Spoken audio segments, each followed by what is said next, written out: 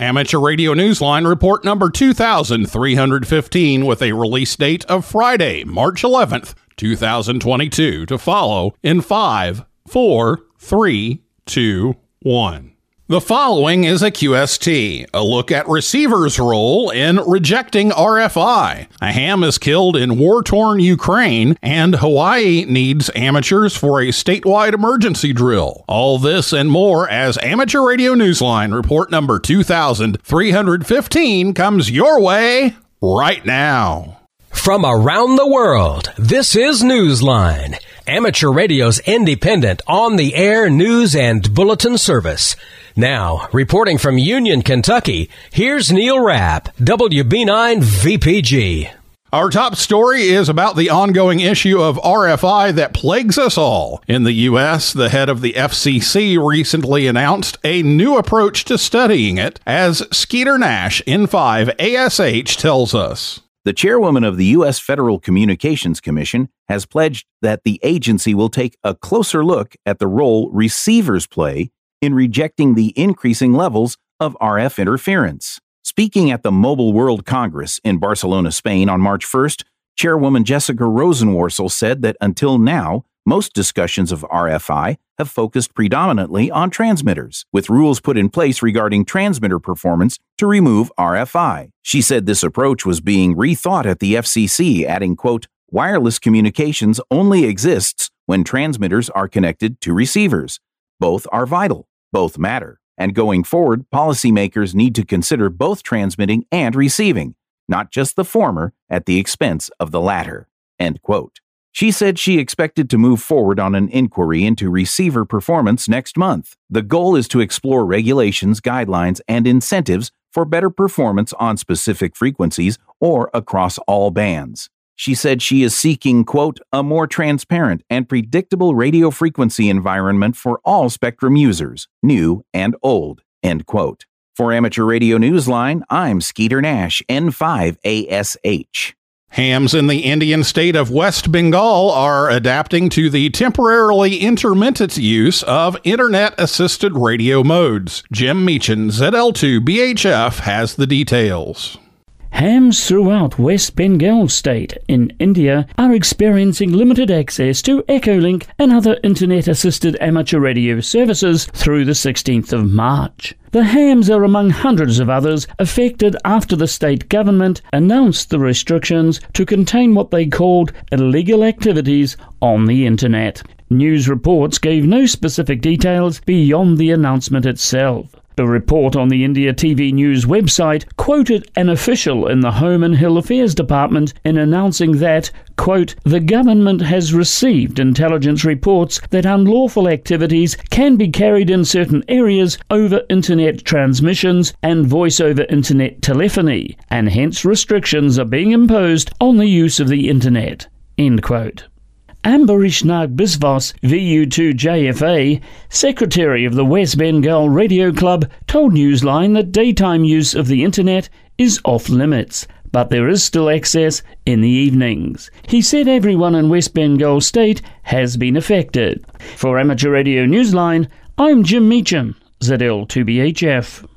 The global amateur community has been rocked by the tragic death of a well-known ham in Ukraine. Jeremy Boot, G4NJH, tells us about him. A popular DXer and CW enthusiast, known for his expeditions with his fellow hams in the Ukraine, has become a silent key. DXWorld.net has reported that Ivan Lysenko, UR8GX, was killed in his home city of Kherson amid the fighting following its invasion by Russian troops. Ivan's many adventures included the expedition in the summer of 2019 to the Kalanchaksky Islands for the IOTA contest. He participated with fellow members of the Ukrainian radio club Sputnik, UR6GWZ. Ivan also served as the QSL manager for UR1G, the call sign for the club's team of operators. His death was reported on the Facebook page of DXWorld.net, prompting hams from around the world to post their condolences and remember their QSOs with him, particularly his many DX contacts. For Amateur Radio Newsline, I'm Jeremy Boot, G4NJH. Everyone in their own way leaves a mark on the world. Paul Brown, WD9GCO, tells us about one ham who changed the world. This ham recently became a silent key. David Boggs, WA3DBJ, was part of the team who invented the packet-switching Ethernet networking standard that now connects most of the world's computers. Even if you use Wi-Fi, some part of the signal chain is connected with Ethernet. David became a silent key on February 19th, according to his wife, Marcia Bush. David worked in the iconic Computer Science Laboratory, part of the legendary Xerox Palo Alto Research Center, or PARC. This is the place where, in the early 1970s, a group of brilliant minds invented most of the concepts and hardware that would define modern computing as we know it today. His partner in the effort, Bob Metcalf, once described Boggs as, quote, the perfect partner. I was more of a concept artist, and he was a build-the-hardware-in-the-backroom engineer, unquote. To us, it makes perfect sense that it was a ham who took an idea, went to the workshop, and figured out how to cobble the hardware together. His legacy lives on almost everywhere you look. For Amateur Radio Newsline, I'm Paul Brown, WD9GCO. A Texas man whose 6 decades on the air were marked by his advocacy for disaster relief communications, as well as amateur radio and education, has become a silent key. Jack Parker, W8ISH, has that story. A veteran of the U.S. Army Signal Corps, where he served during the Vietnam War, Edward Warren Cox, KE3D, continued his commitment to service throughout the years that followed. A ham for nearly 6 decades, he volunteered in emergency and disaster relief communications, especially during hurricanes, and assisted in the conversion of an ambulance into a mobile command center. Ed died on February 21st in Austin, Texas. First licensed as a ham with the call sign of KN3SWJ in 1962, he became an avid DXer and DXpeditioner. He eventually earned a license in the UK as G5EC and held CEPT permits to operate in Belgium, Germany, and the Netherlands. An advocate for amateur radio in education, he worked as a volunteer at a number of schools, assisting with radio contact with some of NASA's space shuttles in a program that predated ARIS.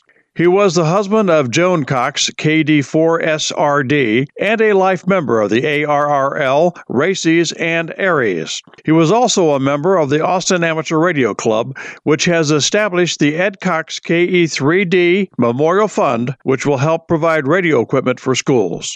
Ed Cox was 75. For Amateur Radio Newsline, I'm Jack Parker, W8ISH. If you're heading to Oregon for CPAC, now is the time to register. Here's Stephen Kinford, N8WB, with details. CPAC, the largest amateur radio convention in the American Northwest, is promising sand, surf, and radios, and all of it in person this summer. Online registration opened on the 7th of March. The convention, which is happening June 3rd through the 5th, will be at the Seaside Convention Center in Oregon. This will also serve as the location for the ARRL's Northwestern Division Convention. According to the CPAC website, the event will comply with whatever state and local regulations are in effect for COVID-19 at the time. A CPAC QSO party will be held the weekend before on May 28th to get everyone ready for the 3-day event. For registration or information, visit the website at cpac.org. For Amateur Radio Newsline, I'm Stephen Kinford, N8WB. Time for you to identify your station. We are the Amateur Radio Newsline, heard on bulletin stations around the world, including the Okayan Amateur Radio Society's K8SCH repeater in Cincinnati, Ohio, on Wednesdays at 9 p.m. local time.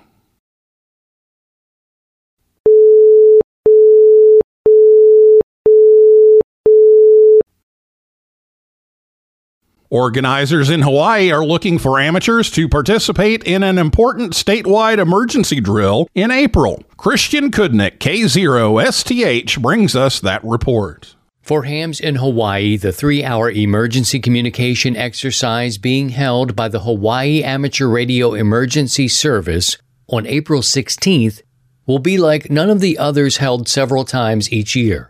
The drill will be conducted following the Homeland Security Exercise and Evaluation Program, which standardizes terminology, methodology, and policy used during the exercise. It will simulate a period of catastrophic rain and wind covering the island, taking down power, internet, and cell towers. According to Hawaii Aries spokesman Stacy Holbrook, KH6OWL, the planning team has developed a full incident action plan using the forms and format of the program's incident command system structure. Stacy told Newsline in an email he was unaware of any other statewide exercises being done in this manner. Using on-air nets, social media, and local clubs, organizers are reaching out to the more than 3,800 licensed amateurs throughout Hawaii, hoping to get as many hams as possible on board. The drill is an all-mode, all-band exercise that makes use of analog, simplex, and digital modes as well as VHF, UHF, and HF. Hams using WinLink will have the additional support of an ongoing Zoom meeting to assist with any troubleshooting. Stacy told Newsline, quote, "We would love to build relationships with fire chiefs, police chiefs, and served agencies in our area so they know that they have another asset they could use if needed." End quote.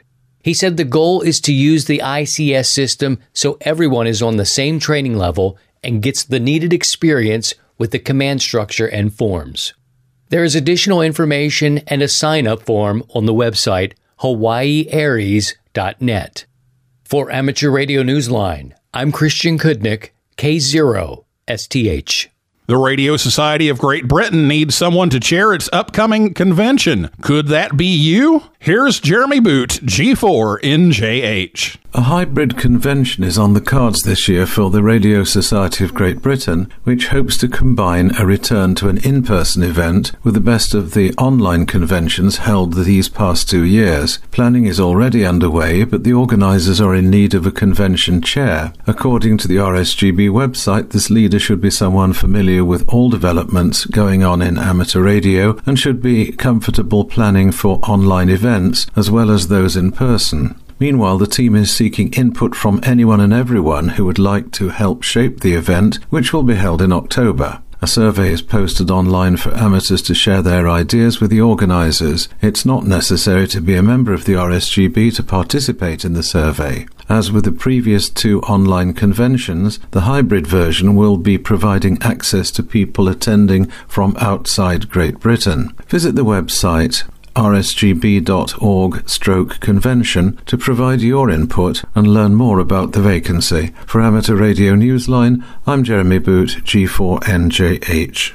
Young hams may want to be aware of a new category introduced this year by CQ Magazine in its DX Marathon, which is already underway. The youth category is an overlay category open to any operator born on January 1st, 1997 or later. There are certificates for the highest scorer among young operators in each of the 6 continents. Visit the rules section of the website at dxmarathon.com, and good luck, everyone!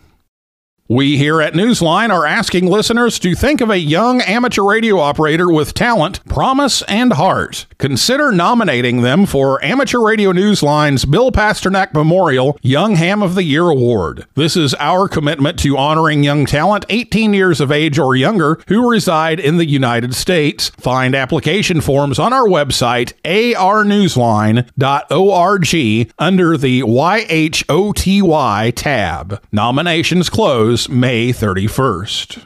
Parks on the Air has announced a new group of DX entities. Here's Vance Martin, N3 VEM, with details. Parks on the Air is excited to welcome a new batch of DX entities to the program this month.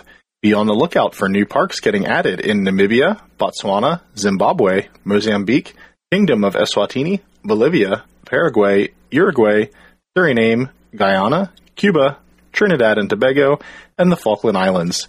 If your country, or one you'd like to represent, is not yet part of POTA, please reach out via the Contact Us link from parksontheair.com, and we'll help you get started as a volunteer country administrator.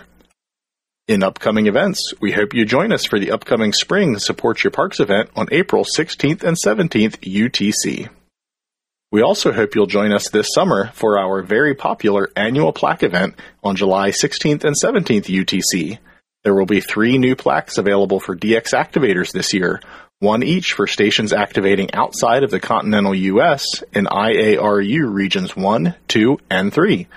Sponsorship opportunities will be opening at the end of March, so if you or your club is interested in sponsoring a plaque, please send an email to n3vem@parksontheair.com. Due to steady growth and improving conditions that make it possible to, as KN4MQR said on Twitter, load up a wet pasta noodle and get pile-ups for hours, we are expecting a very large turnout for this summer's event. This is November 3, Victor Echo Mike from the Parks on the Air News Desk. In the world of DX, be listening for Dick G3RWL operating as 8P6DR holiday style from Barbados until the 31st of March. He will be on 80 through 10 meters using CW only. He will be active in the British Commonwealth contest on March 12th and 13th, but the contest is not for U.S. operators. QSL to his home call sign, direct or by the Bureau using Club Logs OQRS. In the Maldives, Lawrence F8CZI is using the call sign 8Q7ZI until the 21st of March. He is operating holiday style using CW and sideband, QSL via his home call. For our final story, let's talk about ground wave propagation. It's not unusual to use the Earth's surface to help you cover a short distance. Sometimes it's even preferable when you're using one of the lower frequencies. Graham Kemp, VK4BB, tells us about one antenna in Australia that recently covered a short distance in just this manner, but it wasn't even transmitting at the time. Compton VK2HRX was operating portable one weekend last month and went to bed happy with the performance of the Link dipole on 20, 40 and 80 metres. After a good day operating in the bush on Saturday, he was looking forward to more good contacts when he awoke Sunday morning. He even left the antenna in place so he'd be ready to start when the sun came up. But, as he told fellow hams on the Oz Soda mailing list recently, things didn't quite work out that way.